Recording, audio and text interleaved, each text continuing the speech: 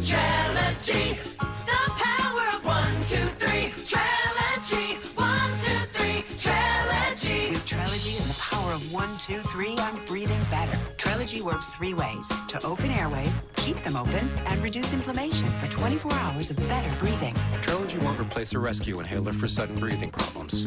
Trelegy is not for asthma. Tell your doctor if you have a heart condition or high blood pressure before taking it. Do not take Trelegy more than prescribed. Trelegy may increase your risk of thrush, pneumonia, and osteoporosis. Call your doctor if worsened breathing, chest pain, mouth or tongue swelling, problems urinating, vision changes, or eye pain occur. Think your COPD medicine is doing enough?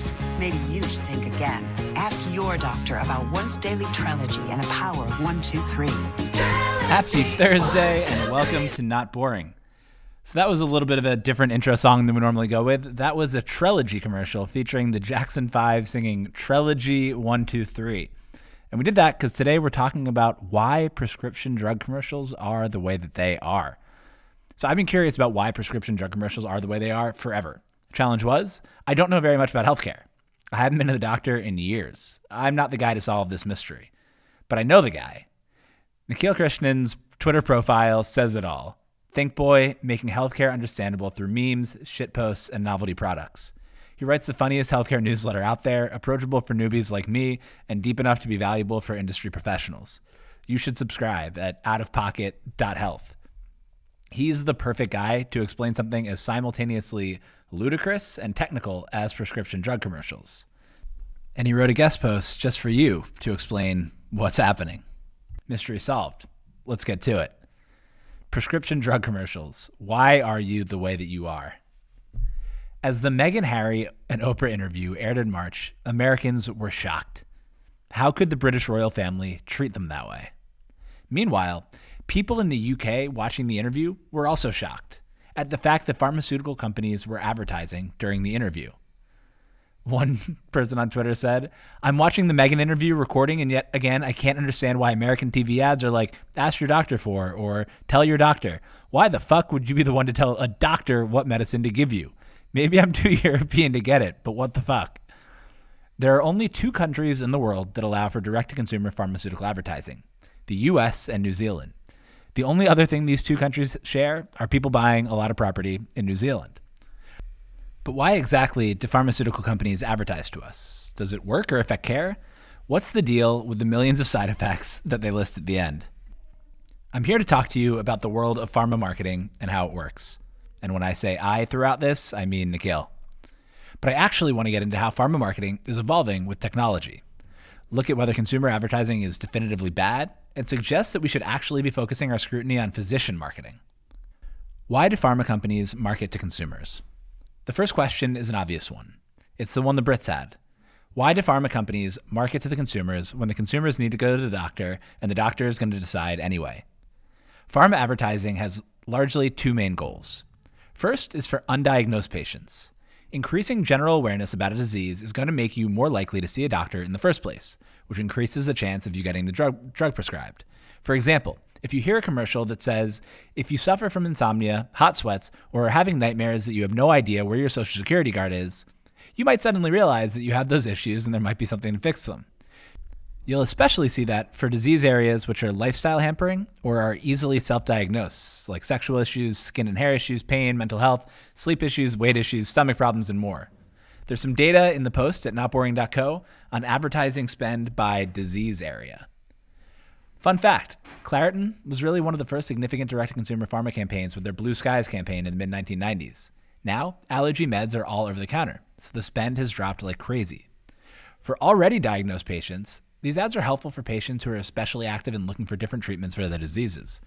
This happens a lot in diseases for which there's high variance in physician recommendations. Areas like cancer or rare diseases want to arm you with information about a drug so you actually ask your doctor if the drug might make sense for your cancer type. As personalized advertising gets more targeted and the therapies themselves target smaller and smaller patient segments, ads for these drugs become a better investment. They've exploded accordingly. What are ad rules around marketing to consumers? As you can imagine, pharma marketing is murky and there are tons and tons of rules around what you can and can't do. But I thought I'd just go into a few. Rule 1. The product name has to be memorable for consumers, but cannot be even close to being confused with any drug that's already on the market. Quick game. Which of these is a drug, and which of these are Lord of the Ring characters? Galadriel, Horizant, Zestril, Elendil, Denethor. Be honest, you got less than 50% right. Drug companies want you to remember the name, featuring Fort Minor, but will also 100% get sued for trademark issues by other drug companies if you even slightly seem to be riding the coattails of their brand success. Plus, the FDA obviously doesn't want consumers to get two drugs confused. Taking the wrong one can cause serious health issues. That's why you have these very strange sounding, ungoogleable drug names advertised directly to consumers. Rule 2. The advertisements need to say the name of the drug, brand and generic, at least one FDA-approved use for the drug, and the most significant risks of the drug. While there are some nuanced differences between print, television, radio, etc., the general gist is that drug manufacturers need to give a, quote, fair and balanced view of the drug. That means including the major side effects. This is usually the most jarring part of pharma advertising. When an ad airs, it sounds like the drug is just as likely to kill you as it is to help you.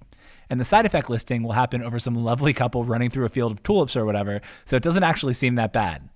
Non-US residents can see an example linked in the post. Rule number 3. There are different rules between product claim advertisements, reminder advertisements, and help-seeking ads. I was on the subway the other day, and I saw what I thought was possibly the worst advertisement I've ever seen. Oh, you want to know what this product is? Fuck you. The ad says, "What is Vivitrol?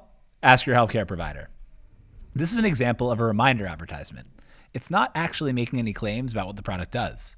It's just reminding people who might already know about a product that it does in fact exist. Really high-risk products will still have to include a boxed warning on these ads. These are different from the product claim advertisements I've been talking about, where the drug actually says what it treats and how well it works. So those are two types of pharma ads, but to make it even more confusing, there's a third called help-seeking ads. These are ads that actually aren't about a product at all. They're just talking about symptoms of a condition generally and happen to have the logo of a drug company on it without talking about the drug itself, and will say things vaguely like, "There is help. Ask your doctor today." These kinds of ads actually fall under the FTC instead of the FDA. Pharma marketing is evolving. Like every part of healthcare, everything changed with tech. Here are some examples. Ads shifting to the point of care. Every e-commerce native company salivates at the thought of getting an ad as close to the checkout cart as possible. Pharma is no different. Wouldn't it be great if they could advertise to you right when you're about to talk to your doctor? Well, Outcome Health installs TVs in physicians' offices to display ads. Phreesia has sponsored content during the check-in process at a doctor's visits and sends follow-up messaging. And Semcasting would use Wi-Fi in physician offices to serve up information about pharma products. Even virtual waiting rooms for telemedicine are getting ads, in case you miss the experience of sadly sitting at a doctor's office and reading the pamphlets. Pharmasite telemedicine plugins. One shift is to bring ads to the point of care, but another is to bring the point of care to pharma itself. This happens by adding buttons on the drug brand website that can link you out to a telemedicine consultation in one touch. A person looking at a drug's website is pretty high intent, so the telemedicine buttons make it easy for you to connect with a doctor to get a prescription written if you want. The physicians are usually part of a separate company unaffiliated with the pharma company, but if you came from the website, you're probably going to request that brand of drug during the visit. Shifting the marketing to DTC pharmacies. Why do the marketing yourself if you can work with a company that specializes in it? Companies like Ro are partnering with the generic divisions of pharma companies like Greenstone to supply medications to patients exclusively. 30 Madison partnered with Biohaven to create the Cove brand for their migraine drug, Nurtec. The pharmacies build up the branding, spend on marketing, and acquire customers, while the pharma company gets the distribution for their drug. Patient influencers. Along with the rise of social media, influencers in different disease areas have risen to fame. They'll typically talk about living with their disease and attract followers that tend to have the disease as well, who are looking for tips and a community. Even everyday influencers like the Kardashians are getting in on the pharma action, with the FDA being less than pleased. These influencers are becoming ad channels for pharma companies, with companies like WeGo Health connecting pharma companies to the different influencers. Memes. I cannot believe this, but pharma companies themselves have now discovered advertising with memes. In the post at notboring.co, there are some examples that Nikhil found from around the internet. Imagine asking the compliance department if you can fire these off. The Nurtec one isn't even using the meme correctly. What's doubly funny about this is that they're still trying to include the side effects profiles so they comply with the fair and balanced view. But as you can imagine, it's super difficult to do that in 280 characters or an Instagram square format. So, is marketing to consumers bad? The popular stance to take is pharma marketing bad.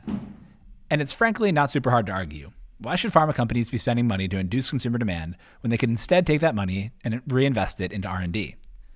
Just for fun and my love of angry emails, I'll play a little devil's advocate. One question is whether these ads are a net negative societal cost. This means that the dollar cost going into these ads and the value where they could otherwise be invested is higher than the benefits they provide. Nikhil found a paper that found prescriptions for statins, a very important cholesterol-lowering drug, dropped when there were less statin ads due to the 2008 political campaign taking up all the ad space. And we want relevant people to take statins. It's bad if they don't. Another paper argues that a 10% increase in antidepressants ad spend demonstrated a 0.3% increase in antidepressant prescriptions, followed by a decrease in workplace absenteeism. They estimate worth $770 million. This is a very hard area to study, but in general, you can probably argue there are some beneficial effects of ads to get people to take useful drugs. On the flip side, a dollar invested into pharma R&D has gotten steadily much worse over time, dropping to 1.8% return on a dollar invested. So, is it possible that pharma ad investment might have a higher societal benefit than we think? I'm not going to say definitively yes, but I don't think it's as black and white as people say.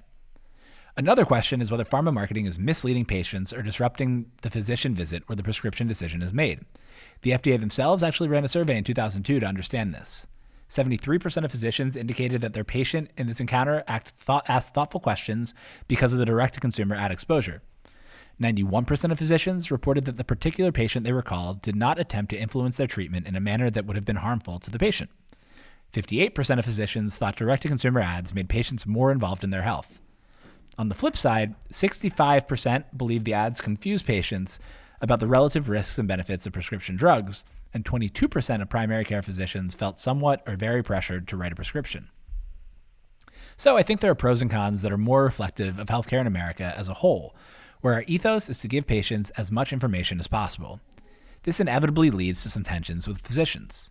This is not dissimilar to the tensions that exist with physicians and patients Googling their symptoms before they come for a visit. Not saying either way is right, it's just an ideological difference on whether we want consumers armed with information when talking to their doctor, even if their information might be biased. The final point I'll argue is that at least we know when we're being advertised to if we see a TV commercial. Patients are pretty clear about the motivation of the company doing the advertising. However, in 2016, $20.3 billion was invested into advertising to physicians. That's more than 2x the spend going directly to consumers. I would argue this is actually much worse, because consumers are less privy to the fact that their physicians are also influenced by drug company marketing. A disproportionate amount of the conversation focuses on the direct-to-consumer advertising aspect, when physician marketing is more problematic, though tackling one doesn't mean we can't also be addressing the other. In part 2 of the series, Nikhil will talk about the more opaque world of pharma marketing to physicians and how that's also changing as well. Sign up for Out of Pocket to get it. Just to reiterate, I'm not some sort of pharma shill, but just wanted to surface some of the less common viewpoints on this issue, and hopefully you learned a bit more about why some of the ads you see are the way that they are. Think Boy out. Nikhil, aka Pharma, I'll help you with your memes. Call me. P.S. Everyone definitely remembers that Cialis commercial with two people sitting side by side in bathtubs. Turns out that was a decision made last minute on set, and I guess they just had two bathtubs lying around. Now they just roll with it because it's so iconic. Hope you learned a little bit this week about why prescription drug commercials are the way that they are. Be sure to subscribe to Nikhil's newsletter at outofpocket.health, and you can also join the community there. Have a great weekend, and I will talk to you on Monday. Trelegy.